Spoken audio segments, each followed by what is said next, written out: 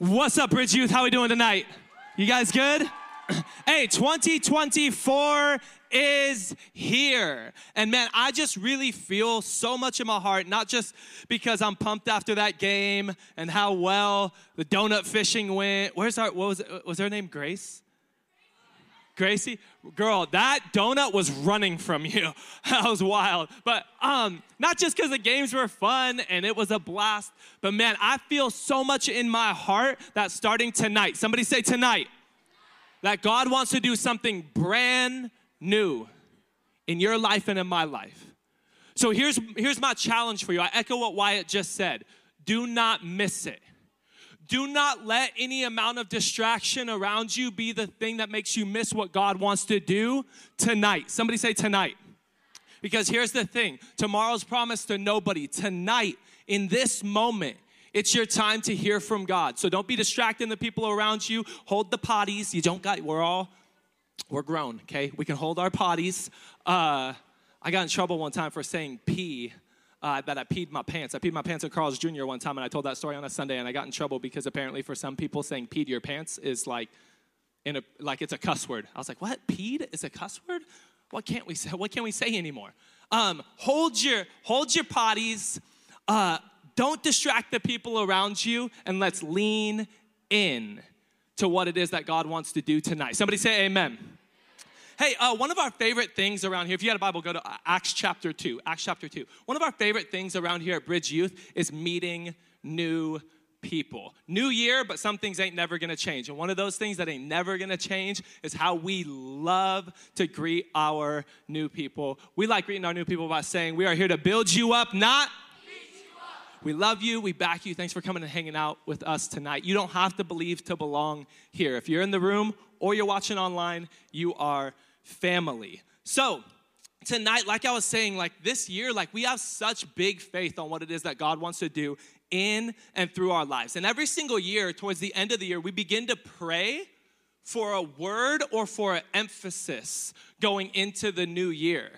And this year, the word that we have felt in our heart, not just for Bridge Youth, yes, for us as a youth ministry, but for our entire church, the emphasis in the word that we feel will be like a theme for this year is the word devoted. Somebody say devoted. Look at your neighbor, say devoted. No, you got to do the thing with your throat like the preachers in the South do. Devoted. Look at your other neighbor, the one you chose second again, and tell them devoted. 7th grade boy said, devoted. Bro, I'm a grown man. My voice still cracks. This year, I believe that one of the things that God is calling us to do and be is devoted. Somebody say devoted. That we, this year, are being called out to step up and to step in. I believe that this year that God wants to take you to an entire new place in your faith and your relationship with Him. I believe that this year, somebody say this year. I believe that this year, God wants to get those of us who have been living one foot in and one foot out to go all in with our faith. I believe that this year, somebody say this year, that those of us who have been living on the fence, man, that we would take a stand and we would choose a side. Right before service, I had a couple of, I think, high school girls who came up and said, hey, Pastor Corey, do you have like 2 minutes? We want to ask you a question. I said, yes, for sure. They go, how do we share the gospel better, not just here at church, but in our everyday life? And how can we get stronger in our faith? And immediately I told them, man, you're literally preaching my message tonight. That's what it's all about. It's all about stepping in and stepping out and being devoted. Man, my friend Henson, who the 6'7" guy who rode the bicycle and gave up on the donut, he posted at the end of the new year what basically, like, I see this and I'm like, bro, like as a student, you're a senior, yeah? As a senior in high school, you are encapsulating not just what my message on Wednesday will be, not just what this series is all about, but what our whole year would be. And he said something along the lines, I'm paraphrasing, this is the new Corey version. He said, this year, when God speaks, I just want to listen. When God calls me to do something, I want to be obedient, and I want to be obedient quickly. I want the time between God's calling and my obedience to be fast, and I just want to go all in and be used by God in amazing ways this year. And I said, that's what it's all about. This year, we're being called to live devoted. Somebody say devoted. All right, here's your sermon in a sentence. If this is your very first time ever hearing me preach, there's just a couple of rules. Number one, add to, don't take away. I married a white woman because I like to be talked back to just a little bit, so you could talk back to. I don't know that I've heard Bridge Youth respond. I say that joke all the time, and you guys all of a sudden are like, oh my gosh, it's 2024, about the Corey, you're not supposed to say stuff like that. Well, you're gonna have to get used to it. So you can talk back to me, just add to, don't take away, don't distract. When you hear something you like, you can say, that's good. You can say, amen. Also, not really a rule, but like God loves you more if you take notes in church. So take notes. Here's your sermon in a sentence. If you don't remember anything else, remember this. Write this down. We are called to be devoted disciples, not casual Christians. Yo, I'm going to say that again. We are called to be devoted disciples, not casual Christians. A casual Christian is something that shouldn't even actually exist. And I'm coming for y'all casual Christians in the room tonight. Those of you who week after week, what it is that you do when it comes to church is you just come in the room and you fill a seat. Casual Christian, it's like an oxymoron. You know what oxymoron is? Oxymoron, it's like jumbo shrimp. Which is it? Is it jumbo or is it shrimp? No, it's jumbo shrimp. It doesn't make any sense. Neither does a casual Christian. You guys want to know something really interesting? In the New Testament, in the entire New Testament, if you don't know, if you're new to reading the Bible, awesome. Jump in and start reading the Bible with us this year. In the New Testament, the Bible is broken up into two major sections. There's 66 books, but there's the Old Testament and the New Testament. In the New Testament, the word Christian is used 3 times. The word disciple is used 274 times. So here's my thinking. Here's how I see this. If the word Christian is used 3 times, but the word disciple is used 274 times, what's the difference between a disciple and a Christian? So tonight, in week 1 of this series, we're going to be tackling devoted disciple versus casual Christians. And here's the big question that we're going to be answering tonight if you're taking notes. What's the difference between a devoted disciple and a casual Christian? I present to you Acts 2, verse 42. Would you stand in the honor of the reading of God's word? People died so we can have God's word. We like standing for it. Not to mention it is leg day. Dude, I'm beat, dude. Me and Cameron, we tested all of those games, the hoverboards, the little trikes, the donut, everything. So I'm beat, but we're going to get it tonight. All right, Acts 2, we're just going to read one verse. Acts 2 and verse 42. Here's what it says. It says all. Somebody say all. All the believers. Acts comes right after this book. It comes right after the birth, life, ministry, crucifixion, death, resurrection, and ascension of Jesus. These are the first Christians in history. And it says all of them. All the believers devoted. Somebody say devoted. They devoted themselves to what? To the apostles' teaching, that's God's word, to the apostles' teaching, to fellowship, and to the sharing in meals. Somebody say amen. Including the Lord's Supper, which is like communion, and to prayer. Before you sit down, let's pray. Very long and spiritual prayer. God, speak to us tonight. Please help the Raiders next year. In Jesus' name, everybody said, amen. Grab a seat. He mentioned his wife talked back to him and prayed for the Raiders. You know, I've actually got emails about people who are like, I don't like that you pray for the Raiders. And it's just like, I like the way I pray better than the way that you don't, okay? Have you ever had a moment in your life that you knew from here on out things are just gonna be different? Like, have you ever had a fight that broke out in your family and you're like, dude, nothing's gonna be the same. Like, dude, this isn't even in my notes. I remember my oldest brother punched my stepdad in the face one time. Bro, when I saw it happen, I was like, nothing is ever gonna be the same. There's few things in your life that will completely change everything and make the biggest difference. There's few things in life than getting married. Me and my wife, Amber, Pastor Amber, the brains and beauty of this operation, we've been married for 14 years. And I remember when I got married, we went to San Diego. We had a short honeymoon because we were broke as heck. We were youth pastors, and so we had a short honeymoon. We came right back home, and we were living in Lake Elsinore at the time. We were living in this like a trailer, basically, like a mobile home type thing. Yeah, like a mobile home in the back of our church on Grand Avenue in Elsinore, the wrong side of the lake, ghetto, in the middle of a dirt field, and none of it was lit up. That's the environment, and it is important to the story. So I remember it's our first night in our house. We opened some of our gifts, like newly married. We're 20 years old. Getting married at 20 should be illegal, but we did it. We're newly married. It's awesome.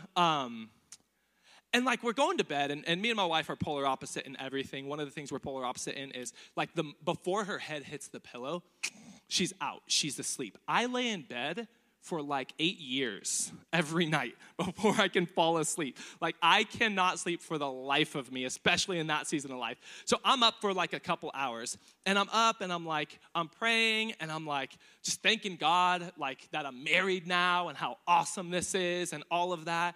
And like Amber's just like laying next to me asleep, and I'm like, man, this is my wife. Like I'm a husband now, dude.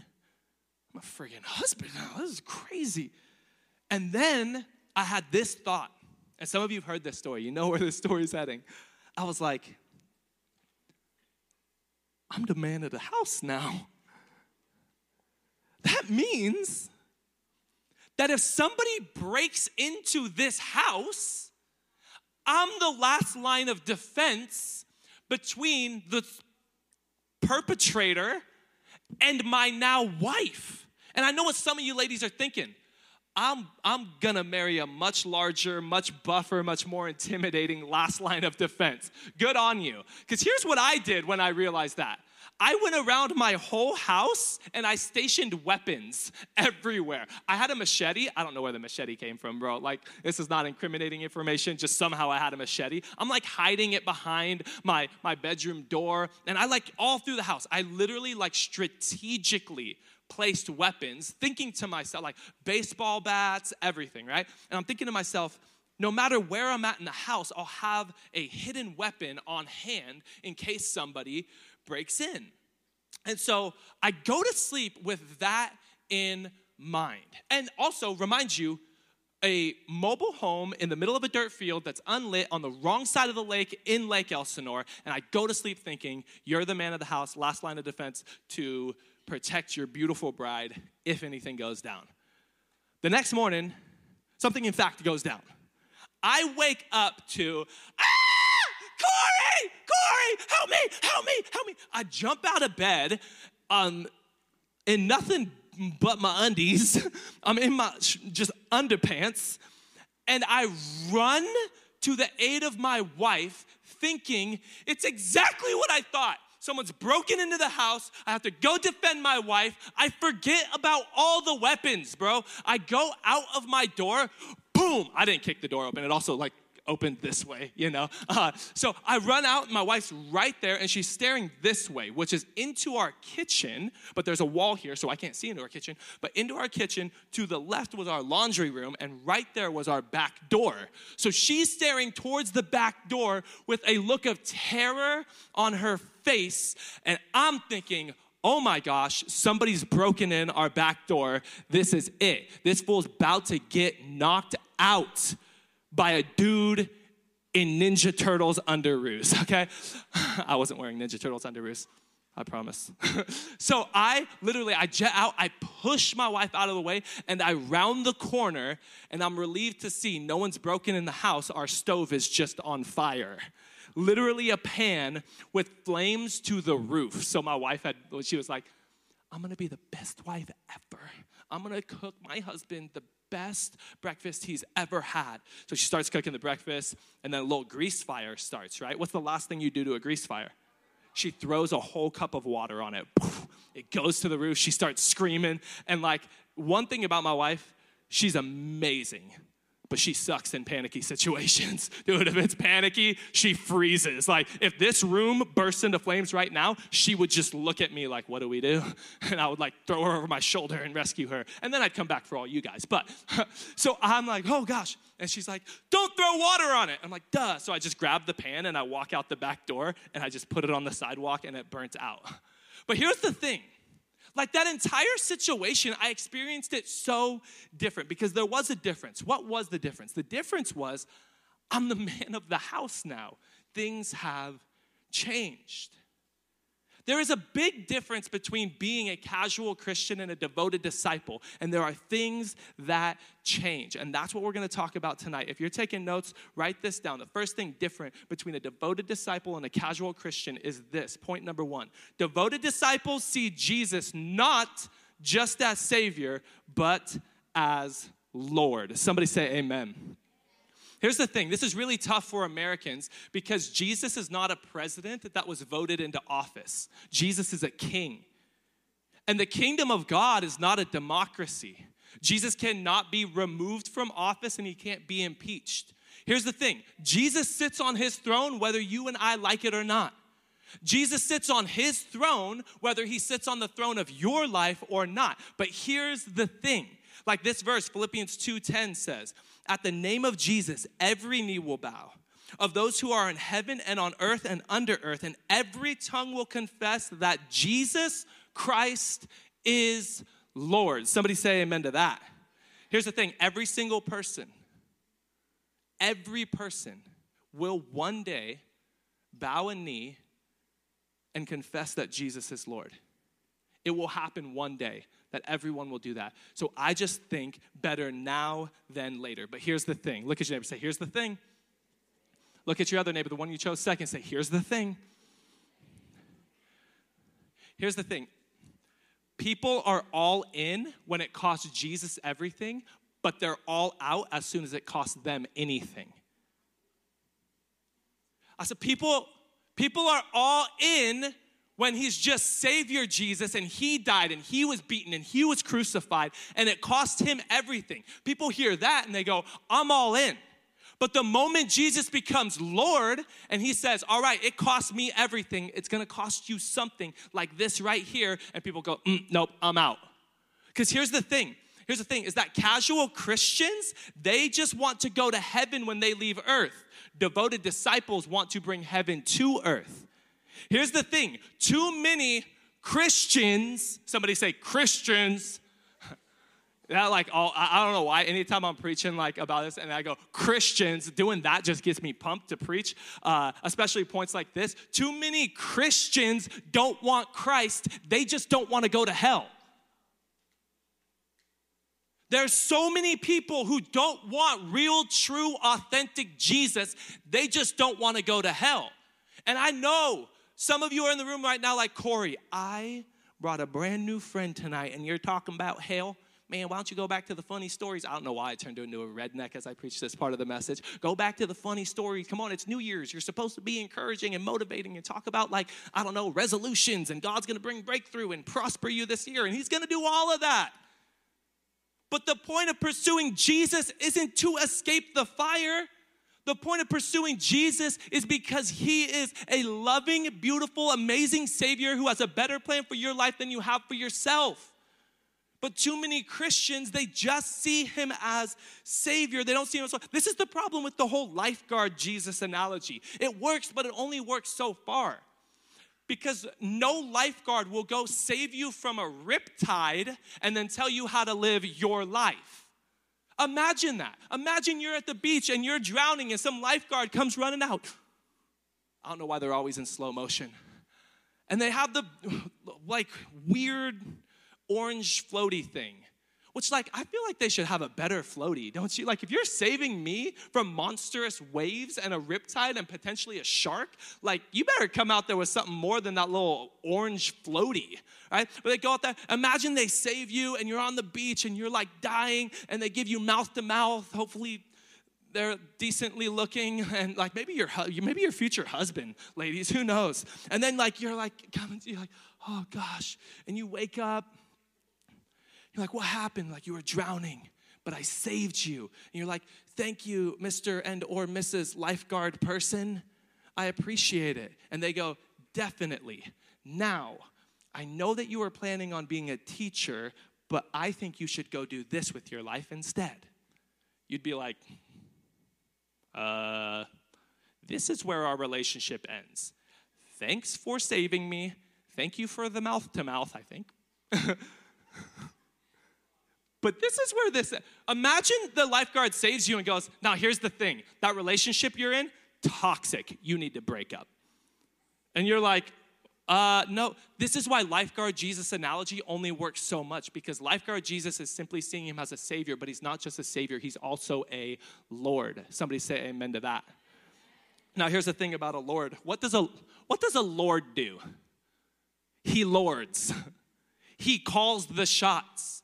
He tells you and me what to do. And it starts with this. Acts 2:42 says that they devoted themselves to the quote-unquote apostle teaching. In this time, the New Testament wasn't yet assembled, so God's word was being passed down through the apostles, the people who had actually seen what had happened. They devoted themselves to God's word. See, here's the thing. A devoted disciple is absolutely committed to living a life where God's word is the ultimate authority. Let me ask you this. What's the ultimate authority in your life?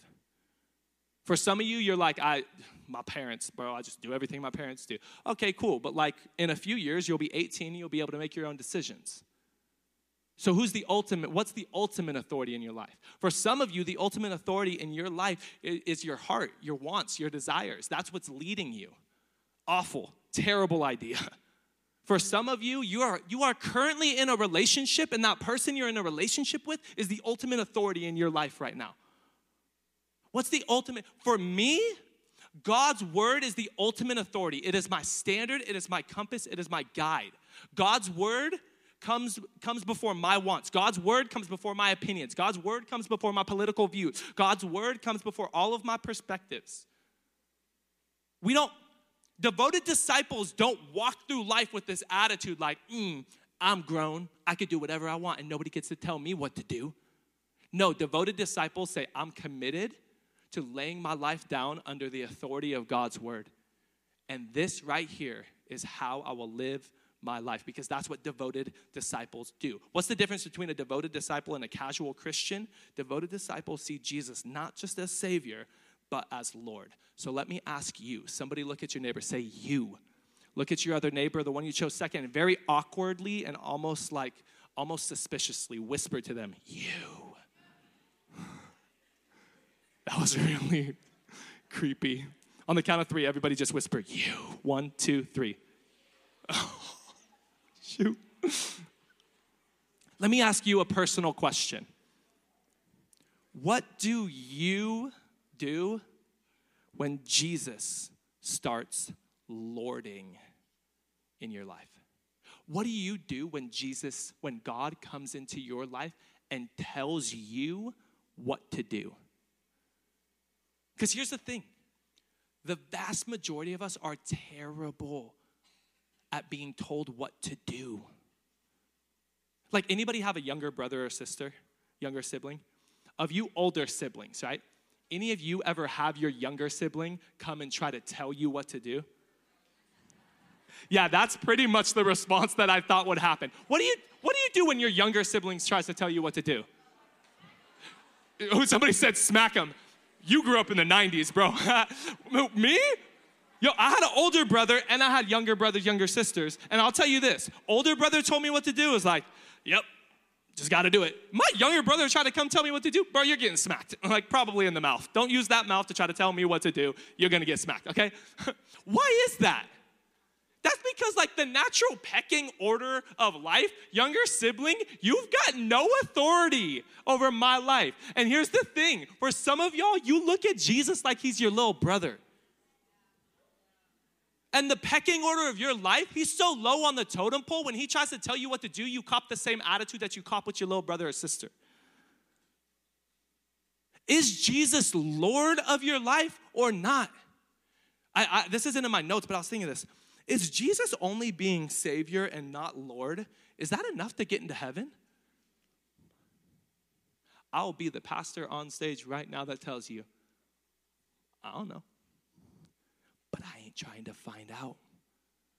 Is Jesus Lord of your life?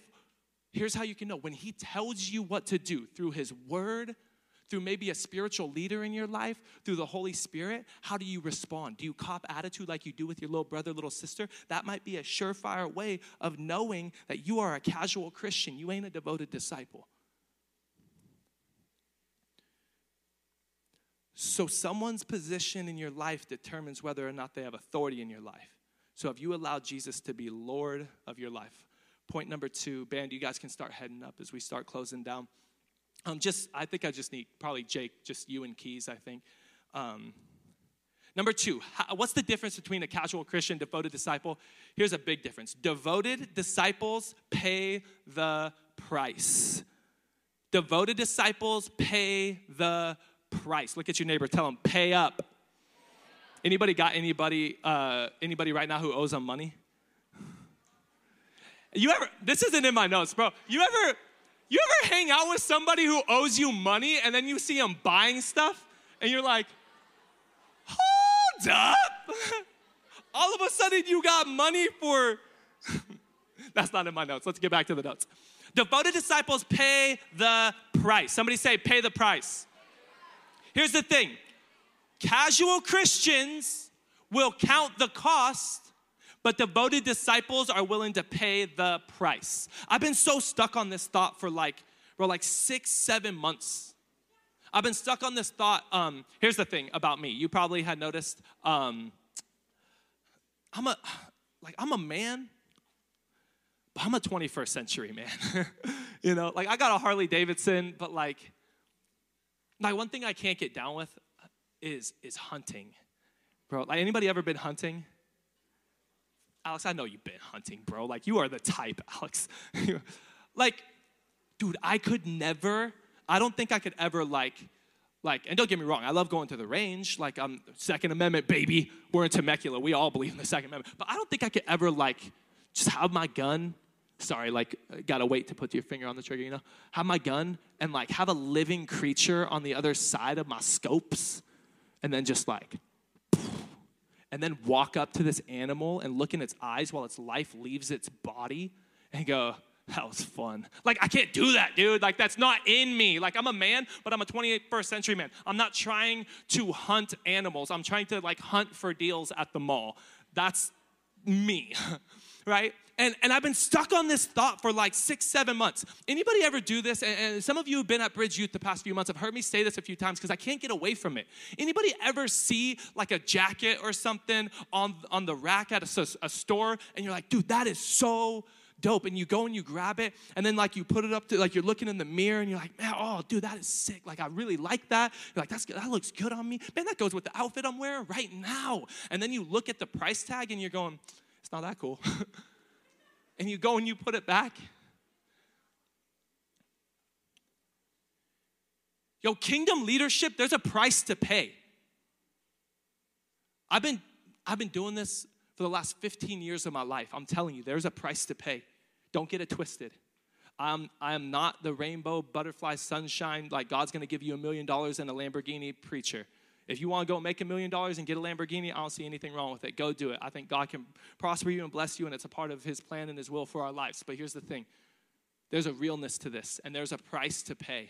And my fear is that there's too many young people out there who see kingdom leadership. They see that shiny jacket on the rack, and they pull that thing off, and they look at the price tag, and they go, I'm going to wear the coat, but I ain't paying the price. What happens if you don't pay for something on the rack and you walk out of the store with it?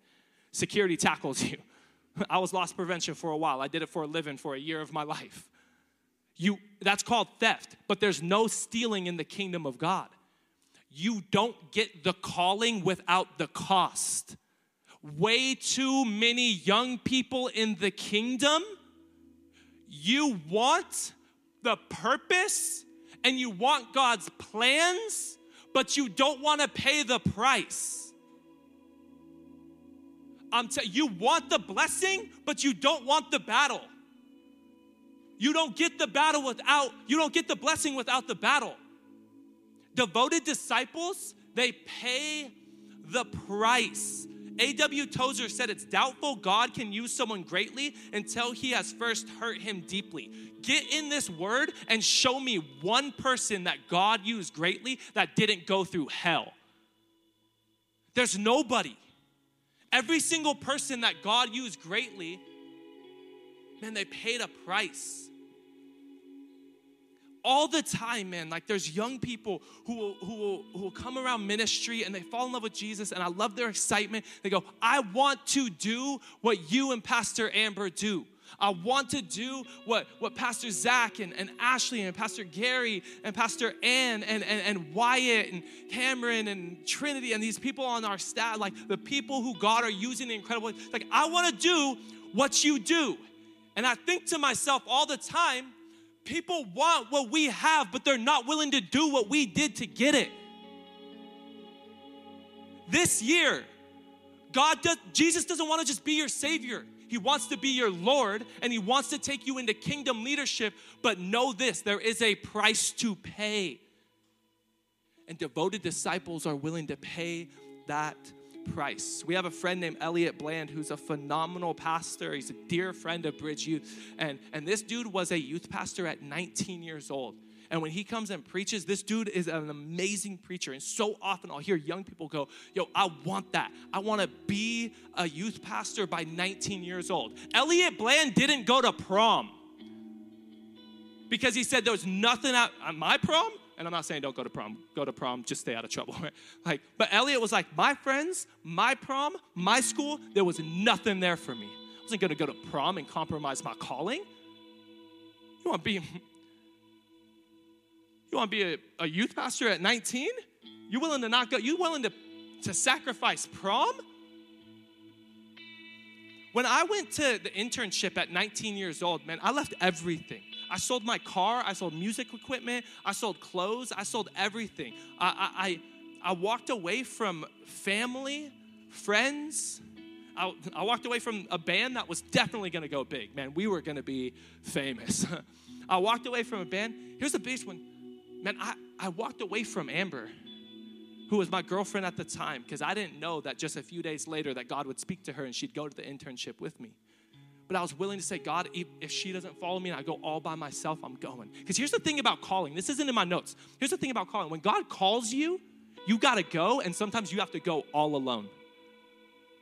There will come a day when mom and dad even if your mom and dad are Christians, mom and dad will not hold your hand through your calling. There will come a day when you have to walk your calling out all by yourself.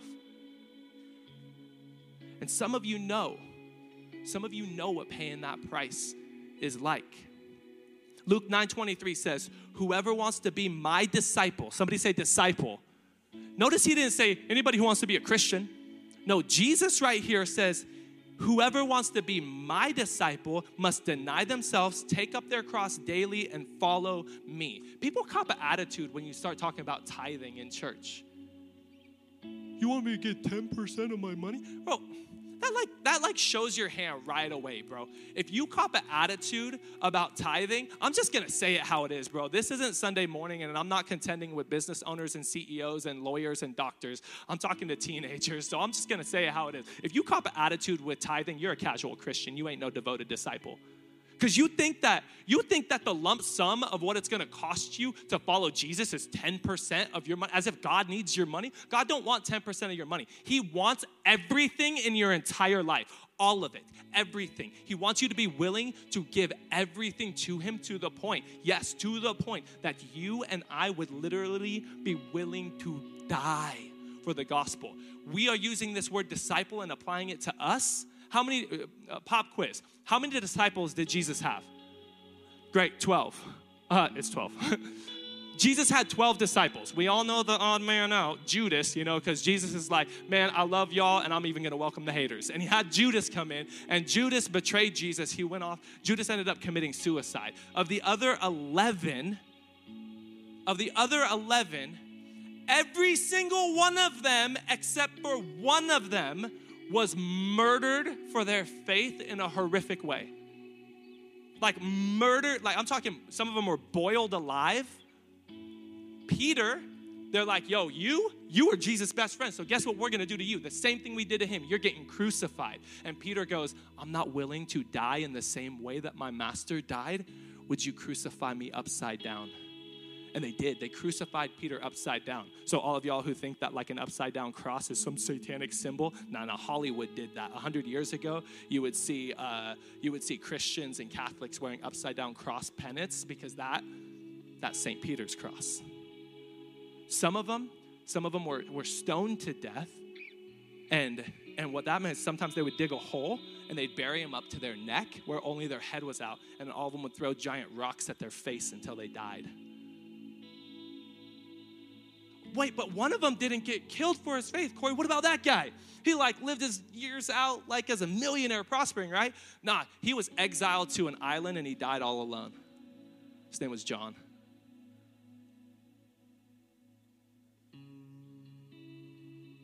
Every disciple paid dearly with their life to follow Jesus in the first century. And we cop an attitude over 10% of our puny, tiny bit of money? Peter was crucified upside down. But some of y'all refuse to stop posting bikini pics. Some of you guys, dude, I said this 2 months ago. I think, dude, is it gonna be awkward when we get to heaven and we meet the legends of the faith? And we go and we're like, dude, being a Christian in Temecula 21st century was so rough, bro. I paid such a hefty price. And Peter's gonna be like, really? Tell me more about that. Yeah, dude, I had to delete Snapchat. And he's like, dude, that's crazy. I was just crucified upside down. Silly me, huh? I think it might be awkward when we get to heaven and we're talking to the disciples who are not fictional characters in a book. They're real people that you and I, if we are real devoted disciples and we go to heaven, we will meet them one day. And I feel like maybe it'll be awkward when we get there. And the disciples who were murdered for their faith were like, what was it like for you? And we're like, I had to break up with that toxic boyfriend, that toxic girlfriend. And it broke my heart. And they're going to be like, that's crazy. They just broke my bones, Oh, that's wild. They just viciously murdered me for my faith. What's the difference between a casual Christian and a devoted disciple? Devoted disciples pay the price. And I'm not over here trying to set up for you some fairy tale faith. Man, I'm so off my notes tonight, and that's so okay. Anybody else ever hear this as someone's trying to challenge you in your faith? Okay, Christian, if God's real, how come bad things happen to good people? Anybody else ever hear that? So many people think that's checkmate. It's haha, God's not real. You're yeah, I don't know. I guess that works with any other faith. But our faith isn't just a bad thing happening to a good person. The foundation and the beginning of our faith is the worst thing happening to the best person. It was Jesus Christ, the perfect Son of God, being murdered on a cross publicly in front of everybody, beaten beyond what you could possibly imagine. If you've not seen The Passion of the Christ, go watch it with your parents' permission. If you have seen The Passion of the Christ, cool. You've seen a fraction of a fraction of a fraction of the torture that Jesus went through. Real disciples pay the price. Now, here's the thing about kingdom leadership. And I'm telling you this because here's the motivational part. This year, somebody say this year. Come on, say this year. This year, God wants to work in and through your life. God wants to work in your life, and God wants to work through your life. That's why I loved Henson's post. Because his post was about, I just want to get close to Jesus. I just want to get close to God. I just want to be stronger in my faith. So it's him and I and him and I and him and I. No. He understands that his calling and his relationship with God as a devoted disciple, it's only in part about his relationship with God. And God is so concerned about his relationship with other people and the calling he's placed on his life. Now watch how God will use that man's life this year because he's willing. Because he understands Jesus isn't just Savior, he's also Lord. And I think that God wants to use you. Every single one of you, the one that our leaders have to go up to every single week and ask you to quiet down in the middle of the message because you can't stop talking while I'm talking. You. because I was that kid. I was the kid who distracted the class every single day, and then they said, you got ADHD and you ain't gonna pass. You're not gonna make it past sixth grade, let alone graduate. And I was constantly the distraction, and I was the trouble kid. God wants to use you. For those of you who are Christians, have been following God for some time, God doesn't want to keep you where you're at. Anytime you become stagnant, just know God wants to move you. God is all about forward momentum and forward progress. He doesn't want to leave you where you're at. But here's the thing, and I'm so stuck on this thought, man. In God's kingdom, He wants to take you to these new levels where He releases new anointing to you, where He uses you in ways that you would never imagine. Tomorrow, I'm getting on a plane at 4 o'clock in the morning to go to another state, to drive 3 hours into the mountains and to go preach at a youth camp and at a church. I'm some loser kid from East Riverside whose dad was on drugs, left him, was in prison. I got terrible grades. I could barely read. I could barely write. I was some weed-smoking skater kid who didn't care nothing about God or life's purposes. Tomorrow, I will get on a plane to go states away into the mountains of Idaho. A bunch of crazy white people who live in a place where the low is going to be 1 degree is how cold it's going to be. Pay the price for the gospel. This last summer, I was on the other side of the world preaching. God used me to preach a handful of places in Europe, in the UK. What? The kid who grew up with a speech impediment? God wants to use you. Corey, you don't know me. I'm a complete failure. I was and remain to be a complete failure. I come from the wrong family. Me too. I've made so many mistakes. Bro, don't start with me. I'll break out the longest list you've ever seen, man. God wants to use you, but here's the thought I'm stuck on. With everything God wants to relinquish to you, there's something God will require of you.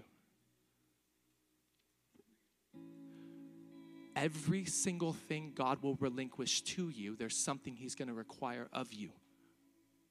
So this year, 2024, the new levels God wants to take you to, what's the thing you have to relinquish to Him? Because I'm telling you, whatever you're holding on to, it is nothing, dude. It is nothing compared to calling and anointing and being used by Him. Do you need to get out of that toxic relationship? Because that wasn't a joke that I was telling. That was the Holy Spirit speaking to some of you. Some of y'all, you have got to break up with them. They're freaking ruining your life. They're ruining your family. You know someone is not sent by God when the first thing that happens in the relationship is they cause a wedge and disunity between you and your family. The first thing Satan ever did was got between a family, Adam and Eve. When that happens, you know they are not from God. And I promise you that will always end bad. For some of you, you've got to get out of that group of friends. If you want what God has for you, some of you got to get out of that group of friends. Some of you have habits that you got to kick. And I'm off the notes, so there's no filter now. Some of you, you've got to stop smoking weed. You've got to stop vaping. You've got to stop doing all of this crap that has no benefit for your life, dude. No freaking benefit for your life. Oh, Corey, you just telling me that because the Bible says it? I'm telling you because the Bible says it, and I'm telling you because I lived it. And every single one of my friends who kept walking down that road when I got off of it, all of them, they went on to bigger and better things. And I'm not talking about in a good way. And every one of them either ended up in jail, dead, or they're still at home living with mom and dad sitting in the basement. And God has more for you. Some of you have real addictions in your life that you've got to get rid of. Because every single level where God will call you to something new and He wants to relinquish something to you, He's going to require something of you. So what's that thing for you? I have a handful of notes I can't even get to. I have in my notes right here, sing Aladdin, Jasmine, and Little Mermaid. Can't do it, man. The band's already, Jake's already playing. It would be so awkward if he's just hit him with the, I don't know where, I don't know when, I don't know something starting right now. Now, like I feel like I'm obligated to tell you why that's in my notes. It's the toxic relationship thing. It's because I wrote in my notes, Jordan, it's 2024. Gosh, is this finally the year where our girls believe us when we tell them that the number one thing that's going to pull you away from God, church, calling, anointing, the number one thing is some shot little boy who's going to try to come around and swoop you up and hit you with the, do you trust me? And then Jasmine, like a fool, follows her heart into a whole new world. Dude, that guy was not a prince. He was literally a bum. He was homeless. He was an imposter. He was lying. He was a faker. He had nowhere to live. He was stealing, and his best friend was a monkey.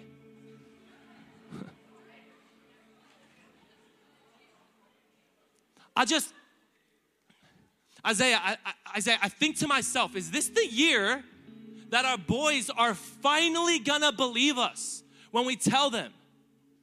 Bro, the number one thing that will steal God's purposes from your life is a pretty face who comes around running her mouth with flattery, talking about, you're the best thing ever, there's nobody like you, Bro, go read, all the boys in the room, write down Proverbs 7, go read it, memorize that crap.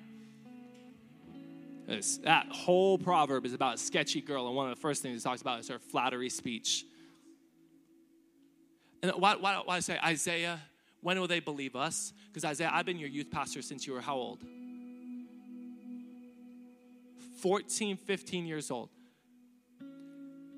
And one of the first things that this man has done every single time a young lady's come in his life and start talking about, I want a relationship with you, is he's come to me and go, Corey, you're my pastor, you're a mentor, and you're a dear friend and brother. What do you think? Do you know this girl? What do you think about us two? Keep me accountable. And there's been some of those girls who tried to pull Isaiah away from his calling, and he is still here following God because this man knows that Jesus isn't just Savior, he's also Lord. Is this the year that you stop trying to live a friggin' Disney movie and follow your heart?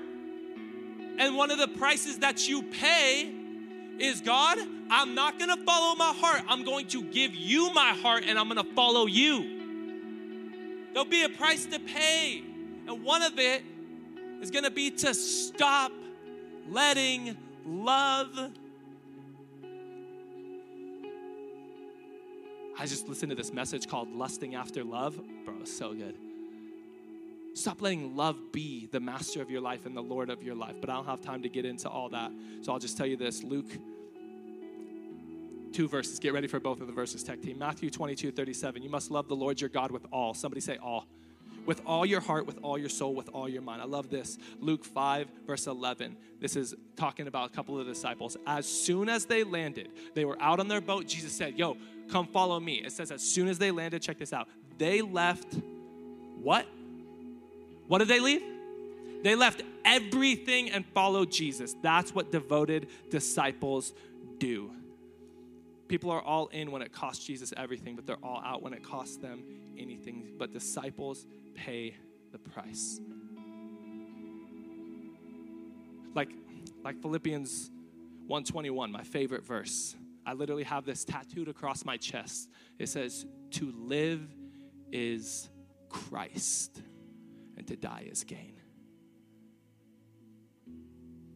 Many of you guys know Liv Herrick, who is currently on the other side of the world following God's call for her life, and she went all alone, and she was here through Christmas break, and Amber and I sat with her in our office and had a conversation that was filled with laughter and with tears. And she says, this is so difficult. It's one of the most difficult things I've ever had to do. And I said, yes, but Liv, here's the thing. Calling comes before everything. Does your calling come before everything? Because if it doesn't, that's how you know Jesus is not Lord. And this year, God is not calling us to be casual Christians. He's calling us to be devoted disciples. This is one of those messages that I feel like as your pastor, I'm like shaking you, like, wake up. God wants to do more. Don't get me wrong, there's a price to pay, but God wants to use you. And it's one of those messages where I'm like, young person, as your youth pastor, I will follow you all the way to the gates of hell, but I'm not going in after you. Tonight, you have to make a decision. Bow your head, close your eyes, let's pray. God, you're in this place, you're moving. You're moving in such a unique and a real and a genuine way. So come, God, come speak to us. With heads bowed and eyes closed, there's some of you who are like, dude, I want that. I want to make Jesus Christ my Lord, but I don't even know him as my Savior. You're going to have that opportunity right now to make him your Savior. If you're in this room, you say, Corey, I want forgiveness of my sins. I want a brand new beginning. In this new year, I want a new start. I need a fresh start. I've messed up. I've sinned. I've made mistakes. God will forgive you, and he'll give you a brand new beginning right here, right now. God does not run short on forgiveness and grace. So with heads bowed and eyes closed, I'm going to count to 3. And when I get to 3, if that's you, you want to accept Jesus Christ as your Savior. When I get to 3, you just lift a hand, you put it right back down. Here we go. 1, 2, 3, go. Amazing. Put it right back down. All right, we're going to pray. This is a prayer of devotion, giving your life to God, receiving his forgiveness, and starting that brand new journey with him right now. Everybody pray this. Everyone say, Lord Jesus, I know I'm a sinner, but I know you're a Savior. Jesus, I believe that you died for my sins and you rose from the dead. So tonight, I give you my heart, I give you my life, I give you everything. And from this moment forward, I'm going to follow you. Thank you for receiving me. Thank you for forgiving me. In Jesus' name, amen. Hey, let's welcome people into God's family. All right, this next moment, we're moving quick. As we're landing this plane, I want to share a story with you that I heard a pastor friend share with me. It says, there was a large group of people gathered. On one side of the group stood Jesus, and on the other side stood Satan. And separating them was a fence running through the group. Both Jesus and Satan began calling people. One by one, they each went either with Jesus or to Satan. This kept going for some time. Soon enough, Jesus had gathered around him a group of people, as did Satan. But one man did not join either group. He climbed on that fence, and there he sat on it. Jesus and his group, they left and they disappeared, and so did Satan and his group. The man on the fence, he sat there alone. As the man sat there, Satan came back, appearing to be looking for something he had lost. And the man said, "Have you lost something?" And Satan looked straight at him and replied, "No, there you are." Then Satan said to him, "Come with me." But the man said, "I sat on the fence and I didn't choose you or Jesus." And Satan said, "That's okay. I own the fence." As your pastor, here's what I know. There's a handful of people in this room that Jesus is Savior and Lord. And there's a lot of y'all who've been on the fence. In 2024, God's calling us to be devoted. Every single week, like I just did, I give people the opportunity to make Jesus the Savior of their life. In this moment, I'm giving you the opportunity to make Jesus the Lord of your life. So ain't nobody counting to 3, and nobody's going to bow their head and close their eyes. In this moment, if you're done with casual Christianity, if you're done with being on the fence and you're ready to make Jesus Christ your Lord, and this might not be for everybody. I would love if there were 3 people down here when I call you all up. I would love that. This isn't for everybody. If you are at the place where you're done living on the fence and you're saying, "God, I'm going all in and I want to be a devoted disciple," right now, come up here and meet me at this altar, because we're going to pray a very serious prayer.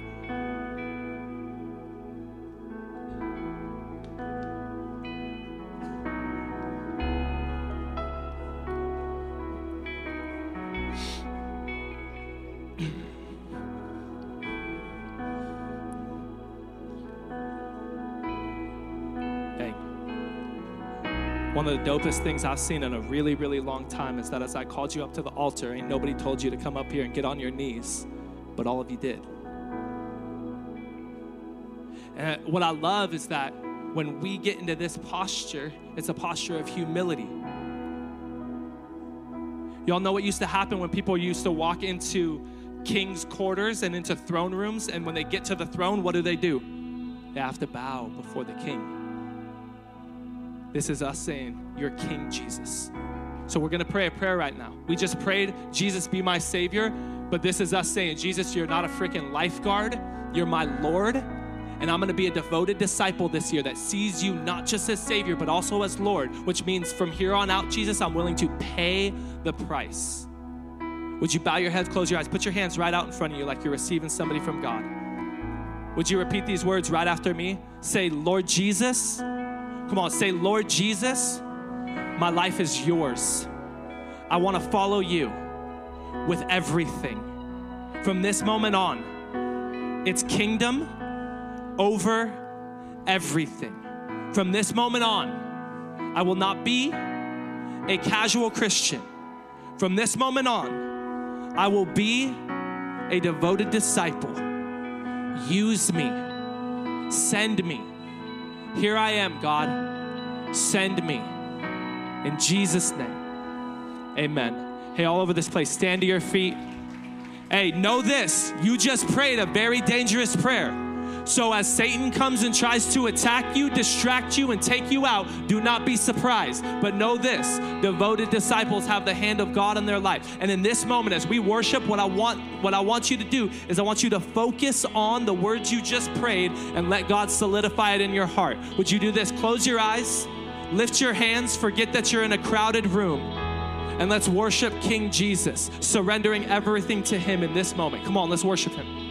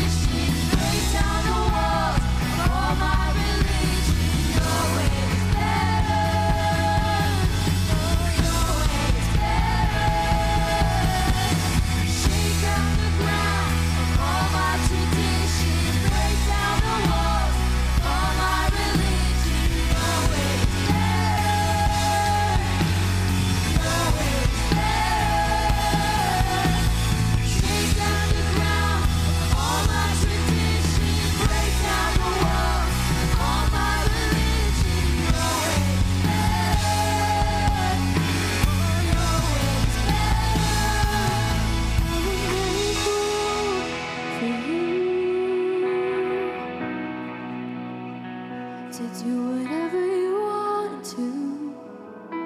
Do whatever you want to. And I will make room for you to do whatever you want to. Come do whatever you want to.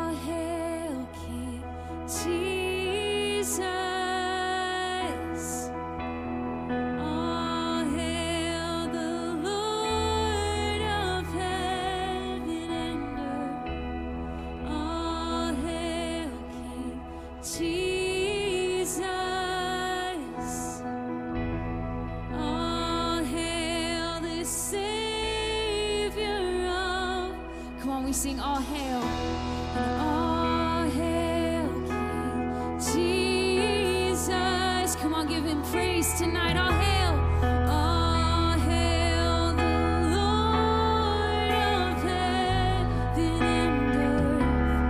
All hail King Jesus. All hail the Savior of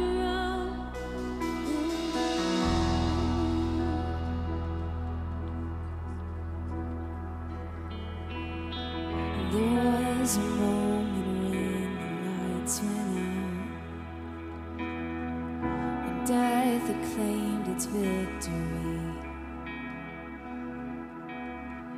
The King of love had given up his life as the darkest day in history. There on a cross they made for sinners.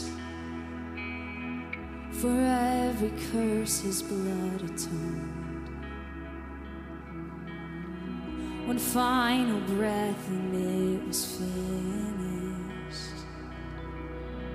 But not the end we could have known. For the earth began to shake,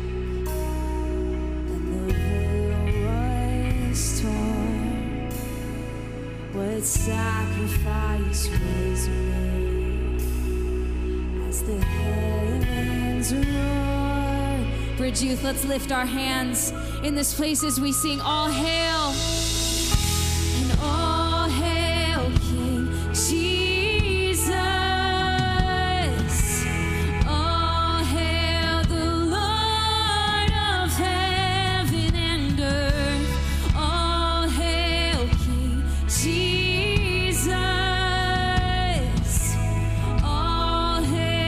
Savior of the world.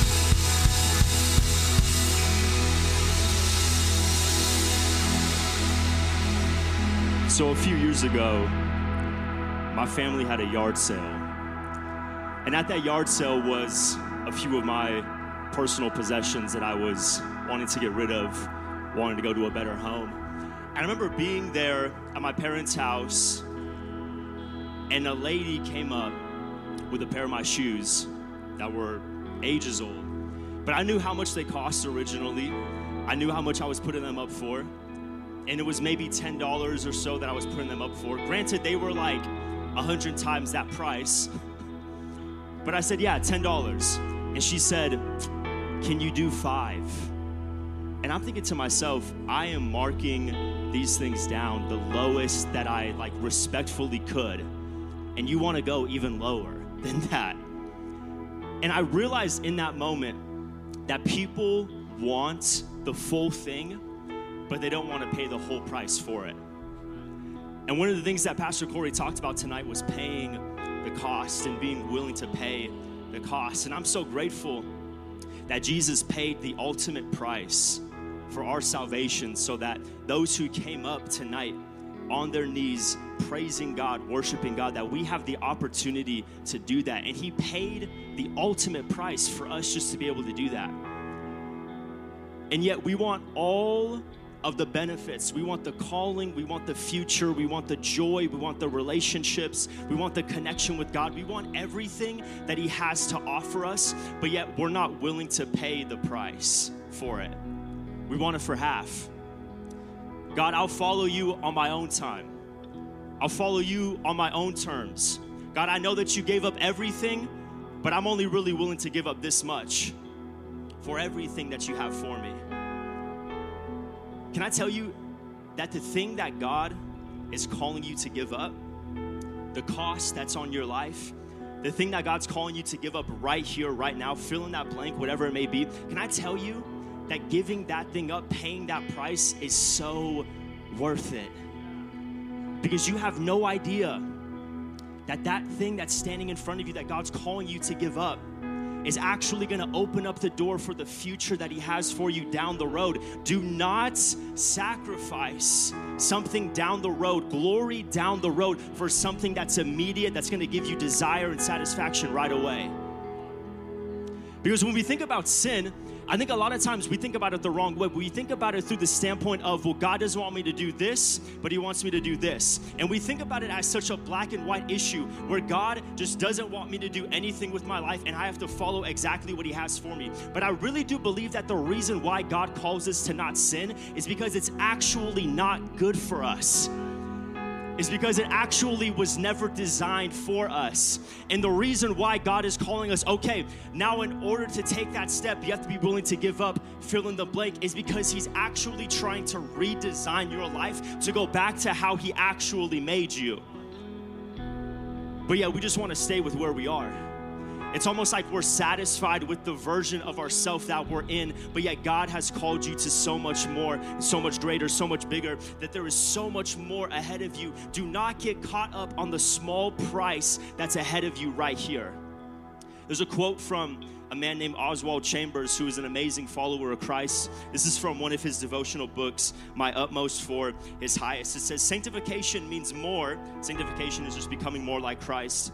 Sanctification means more than being freed from sin. It means the deliberate commitment of myself to the God of my salvation and being willing to pay whatever it may cost. Be willing to pay the price. Be willing to pay it, because I am so grateful that God was willing to pay the ultimate price just so that I could pay this much to receive all that he has for me. And for some of you, you recognize that tonight. For some of you, you saw this gift, this extension of grace coming towards you, and you said, I want this, and I want to follow after Jesus. Can I tell you that from this day forward, it's never going to be the same again?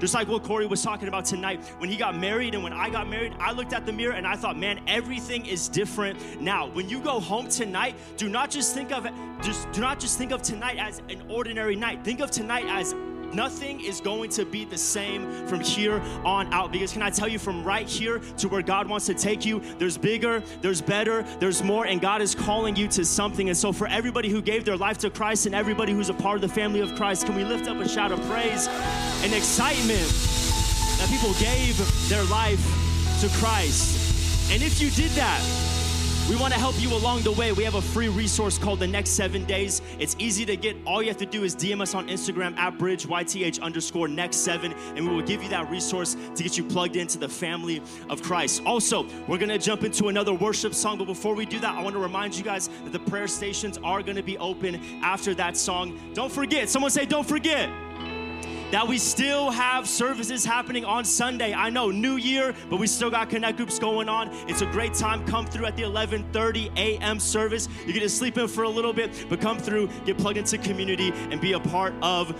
a group. Are we ready to worship one more time? Let's go.